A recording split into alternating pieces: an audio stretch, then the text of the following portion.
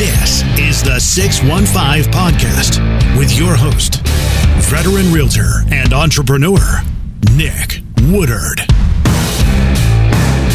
All right, everybody, welcome back to Season 2 of the 615 Podcast. Today, I've got my good friend, President and CEO of Warner Chappell Publishing here in Nashville, Mr. Ben Vaughn. Thanks for joining me, brother. Hey, brother. Season 2. Season 2? Yeah. That sounds... It's big time, bro. This sounds impressive. Go, Nick. Would you guys survive the holidays okay? I think so. Yeah? Yeah. Still here? Still here. Still here. Did you get to see Mom and Dad? We absolutely saw Mom and Dad, and they say hello to you, as always. Absolutely. Some of my favorite people ever. Your dad's definitely like top 5 favorite human beings. I agree. I fully agree. So, well, I want to have you on here a little bit, talk about a little bit what you do. You work in, obviously the publishing side of the music industry. Tell us a little bit about what exactly is the publishing side of the music industry. Yeah, because nobody understands. That's the boring side, right? Yeah, that's funny. Well, nobody understands music publishing is generally how people talk about it. I don't think it's boring at all. I think it's actually fascinating. It's fascinating. I love the business side of it. I love it.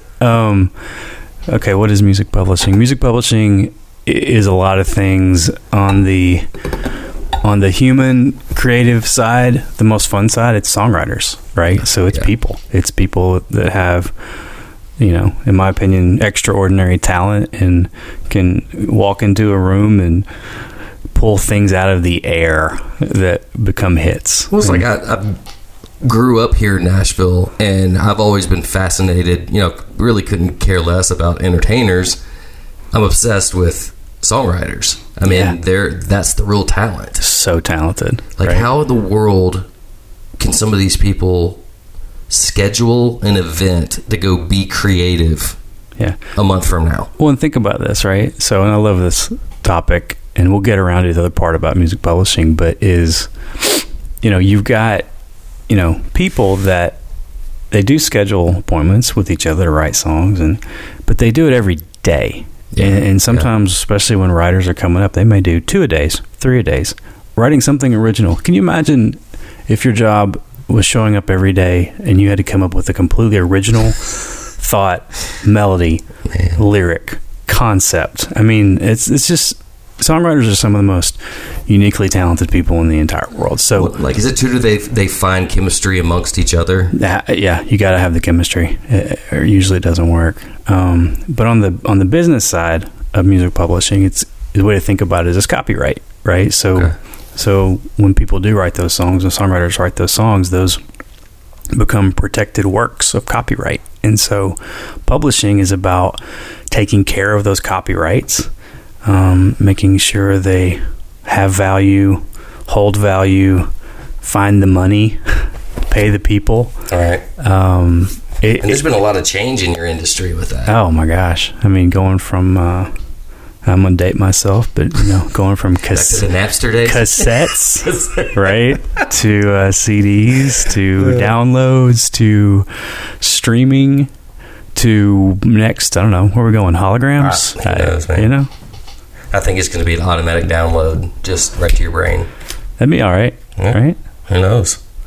So you've worked with some of the best in the business. Give us a few examples of the people you've maybe brought in at a young age that you knew there's crazy talent. Yeah, it's a weird thing for me to answer that question because I go back in the business industry now. Well, this will be my 27th year. Your second season, my 27th year. Wow. Right? Well, we're going to talk about that in a little bit. Like you started from the very bottom. Interning. I got started really young, but I mean, I think I never like talking too much about the folks we work with because I'm blessed to work with a lot of talented folks. Yeah. So I never want to like leave anybody out. But sure. When you ask about like kind of like the first time and those are fun. Like those are fun moments, right? Like I do remember. A really, really young Chris Stapleton, the first time he played the Bluebird and like they didn't use a microphone. Wow. Right. That's cool. Because he didn't need it. Right. So it's one of those you just you knew right there this kid's going to be. I think about talent. I think the thing is, like, I think for those of us that work in the business on the executive side, being able to spot talent and then trying to help people develop it is a big part of our jobs. So it's kind of like, coaching athletes. Like, you can be talented, similar. But you got to have the work ethic, and you got to be able to develop that talent to maximize on what they can be. Yeah, I remember the first time I saw Thomas Rhett play at like just a little writer show, and you just get a feel for people and you get a vibe, and they talk about folks that have the it factor, chemistry. I remember the first time when we were getting to know Dan and Shay, and they're playing, and their amazing chemistry. And I don't know, I think part of the job of the publishing from the development side, which is just one aspect of publishing, sure. but is about seeing things that it's not there yet, but it can be. Sure. And so we do a lot of that. We work in the development side a lot. Also on the songwriter side, where there's not too many overnight success stories in the songwriting room. Usually say a 10-year overnight success. Yeah, usually they call it a 10-year town, right? And that's pretty typical. It's a lot of writing sessions, a lot of days of original ideas to hone your craft to get to the point where you're people like a Nicole Gallion or a Red Akins, or these people that are worked for years, and Red's one of my favorite of all time. It's great to get to work with him, but yeah. Well, you hear people talk about these writers owning or selling a catalog. Basically, what is a catalog? Okay, so the way to think about it, song equals copyright. Okay. Right? Those are all in that songwriter's catalog. Their body of work.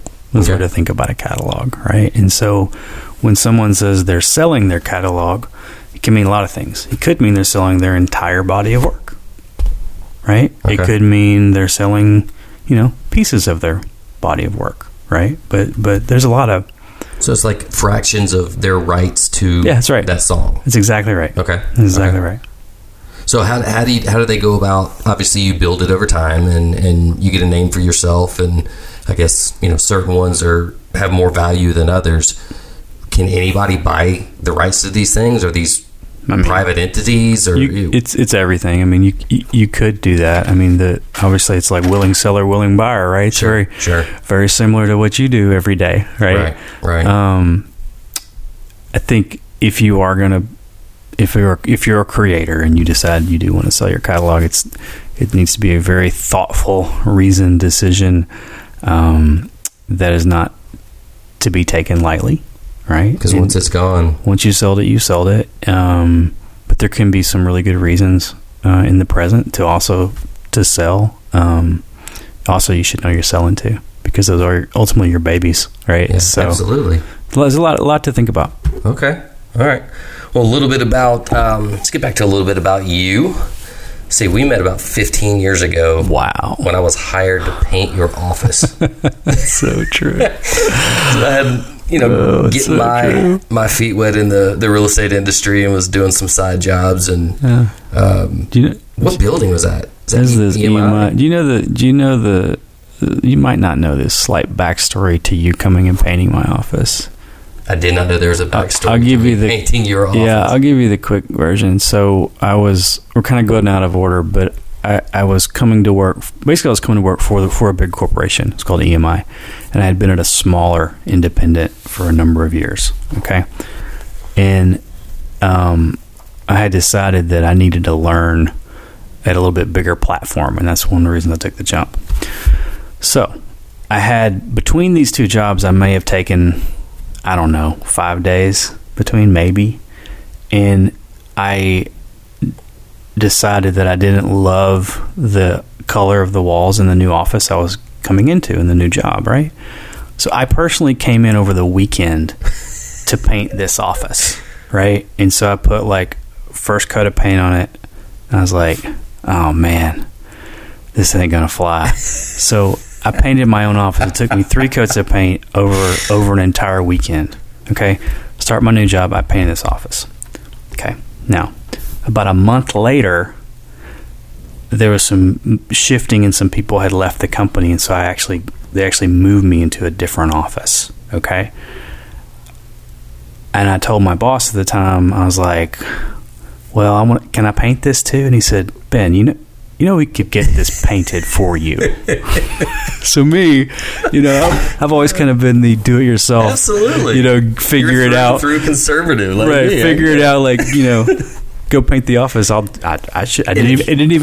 didn't cross my mind that I could have. Your parents knows that's how you're raised. Right, that I could actually potentially ask someone else to do that and compensate them, and then that's actually I got to meet you, which is just cherry on top. And, and how the hell I wasn't really a painter. I was just some guy looking for some extra work. Right. So yeah, that's kind of cool. And then my wife, Catherine, used to babysit your kids. Right. And then you guys became clients of mine. We go to church together, and ironically now your daughter babysits my kids. That's crazy. Well, hey there, I'm Gabriel Sedlak. My wife and I, Holly, had the great pleasure of working with Nick and buying a home. I was a little bit surprised how I was already kind of preconditioned to what I thought the experience was going to be like. Honestly, Nick made it so effortless that it was literally like I wasn't even buying a house. It was just a normal transaction of life. So I love that he took the pain away and just made it effortless. And I cannot tell you how valuable that is. Ruby was talking about your daughter Ramsey the other day. She was telling us stories about she wouldn't let her put her to bed without like doing many things princess related. Oh yes, absolutely. Yeah, it was a lot. It's a process. It was quite a process. It's a whole process. So has Ruby started looking at colleges yet? We're in the middle of that right now. Yeah. Mm-hmm. You're not going to let Carly push her to Auburn, are you?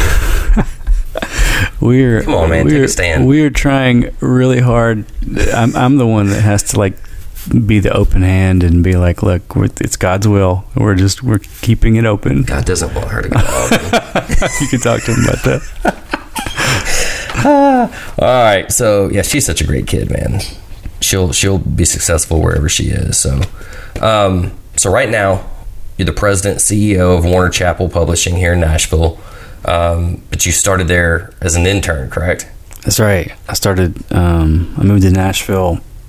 Well, I always tell folks I've never really had a real job. I've always worked in the music business. Okay. When I was 16, I was a radio disc jockey back home in Kentucky, where I'm from. Just the whole yeah, country music, man. Come on, it was Dwight Yoakam, Randy Travis. Okay. Alan Jackson, Randy Travis. But yeah, I did come to Nashville to go to school, to go to Belmont University to study music business, and I kind of through random connection ended up stumbling into Warner Chappell, walking around the office with a songwriter, and asked them if I could intern there. It's like 2 weeks from being in town, so I started in Nashville at Warner Chappell. Highly ironic of where I'm at now, because awesome. It wasn't a straight line. I'll put it that way. Well, like you've kind of rapidly rushed up the ranks, though. I mean, for your age, I mean, you're still really old compared to me, but as far as it's not true. This isn't a visual medium, but that's not true. Relatively young. So, I mean, tell us about the process, though. You started as an intern. What were some of the things that maybe you lucked into, or you met people, or obviously things don't just happen. I mean, how did you kind of work your way up? I think for me, and it's funny, anytime I get asked these kind of questions, I kind of take a little bit of a memory lane trip. And I remember, so I'd asked for an internship at Warner Chappell, and I got it. And the school let me do it. You're not supposed to intern until you were a junior at that point. So that's highly competitive in Nashville, too. And I basically said, well, what do you want me to do? And they were like, I said, I'll do anything. And they're like, well, we need our lyric files moved. So I came in on a weekend and moved lyric files. Wow. This is the first thing I ever did. And I think I only tell that story to answer your question, which is like, for me, I just always just do the work, man. Yeah. And it doesn't matter like if it's, I'm a CEO now, which is still crazy to say that, but like, it doesn't matter if it's something that's related to something on that level, or maybe it's somebody's got to go take the trash out. Sure. to me, you've got to just get it done, whatever it is. Yeah. And so, like, I just kind of keep that mentality. Right. And I've always kept that mentality. Right. Well, I've always told, people have asked me, and I think, some of the reasons I've seen some things in my career just comes from creating meaningful relationships, and making sure those people know that I genuinely care about them. Everything else is a byproduct of that. So, like, were relationships very beneficial in helping you? Yeah, I mean, to me, the music business is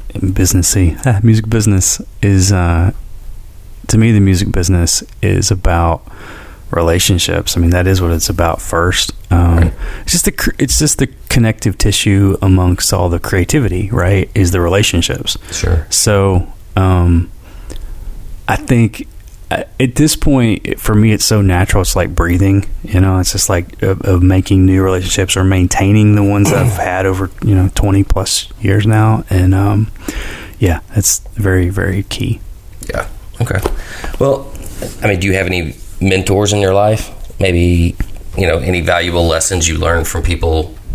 Did you look up to people and kind of take advice from them? Sure. I think I'll start with my dad. Who you mentioned at the top of the second season here. Top of the hour. Right. Is his work ethic has just always been outstanding. So like that, it's always been he's been a big mentor for me in so many ways. But yeah, just throughout the years, I mean, I've had publishing mentors kind of ahead of me, and that I've just learned different things from all of them. And it's been very valuable. I've kind of always also tried to be like, whoever that I've reported to, I've just always tried to be just take that extra step always to, make sure they know that I'm taking care of Nashville. I'm taking care of, what's going on here in the 615. And I just value all those relationships. Right. Now, have you found yourself on the other side now? Like they say, you look up to people and you have mentors, but you don't truly get it until you yourself kind of mentor to other people. I tell you, it is something I struggle with a little bit. And what I mean by that is, like, anytime because I do have a lot of folks now that do report to me technically, right? But whenever I hear someone say, well, he's my boss, or I just cringe. Yeah, I don't like that. Yeah. I just view everybody more as a partner. Sure. Like, so like, but yeah, it is a responsibility too that I think about it. I'm like, well, okay, well, it's important to me that I pass along what I've learned to people that I do work with and are kind of in my sphere.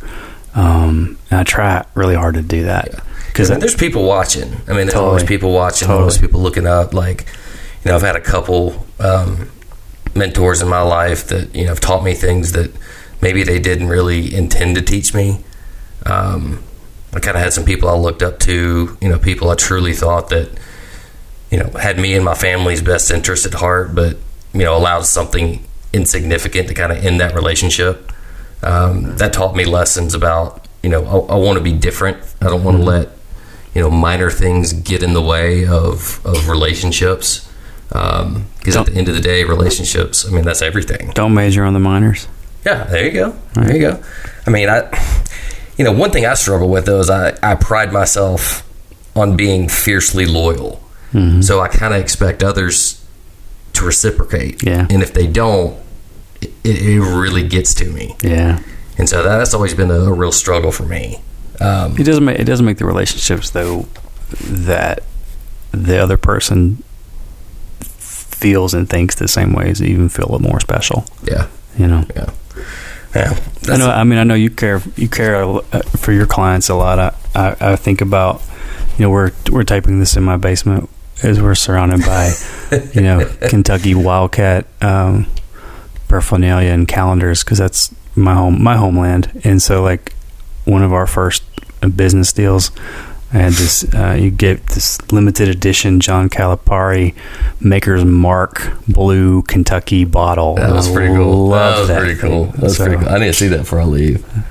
So, well, man, that's pretty much it. I just kind of want to pick your brain a little bit and have you on here and get some words of wisdom from you. You've kind of always been someone I've looked up to, kind of in that mentor role. And you and your family mean the absolute world to me. And keep crushing it, brother. Thanks, Killing brother. it. You're going to have a great second season. This is the 615 Podcast. Subscribe, rate, and review at nickwoodard.com/podcast.